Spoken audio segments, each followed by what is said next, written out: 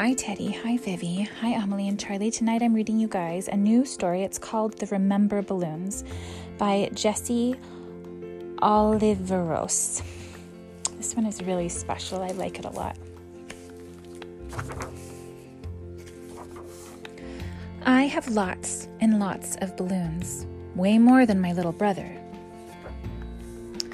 This one's my favorite, I tell him, pointing to the balloon filled with my last birthday party. Oh, in the pictures, he has colorful balloons, and each of them has a memory from his life. His brother only has a few balloons because he only has a few memories. When I look at the balloon filled with my birthday party, I can see the pony again. I can still taste the chocolate frosting. Mom and Dad have more balloons than I do. Oh, and in the picture, the mom and dad have so many balloons. They're holding them on the couch, laughing and looking at the memories and the balloons. Grandpa has lived so long. He has more balloons than all of us together, and the stories he has inside those balloons, they're better than ponies and chocolate frosting. What's in your yellow balloon? I ask him.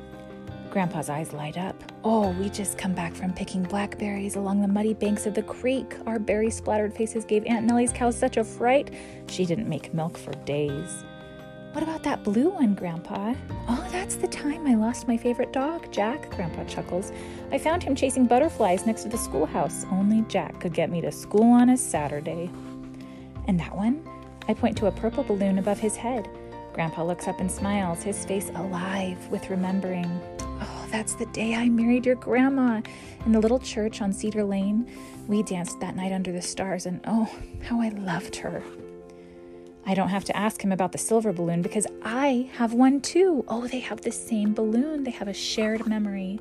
That was the day we stood on the dock till the sun went down, feeling tug after tug on our lines. Grandpa and I must have caught 1,000 fish. Grandpa ruffles my hair like he always does. That's one of my favorite balloons. Mine too, I say. But Grandpa has been having problems with his balloons lately.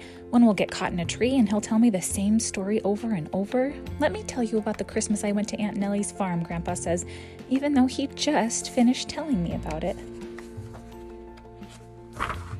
Other times, a balloon will float right out of his hand and he won't even know it. Oh, in the picture, he lost a balloon. It's okay, Grandpa, I yell as I run after it. Every time I almost reach it, but it slips away. Something's wrong with Grandpa, I tell my parents. He can't hold on to his balloons anymore.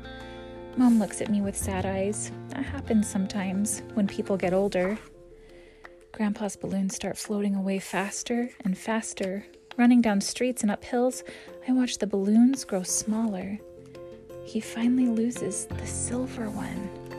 I watch it float away until I can't see it anymore. Why did you let it go? I yell. That was our balloon. Then I sit on the sidewalk and cry. I feel Grandpa pat my back, but he doesn't ruffle my hair like he always did. Why are you crying, child? There's nothing to cry about. One day I go to see him, and all his balloons are gone.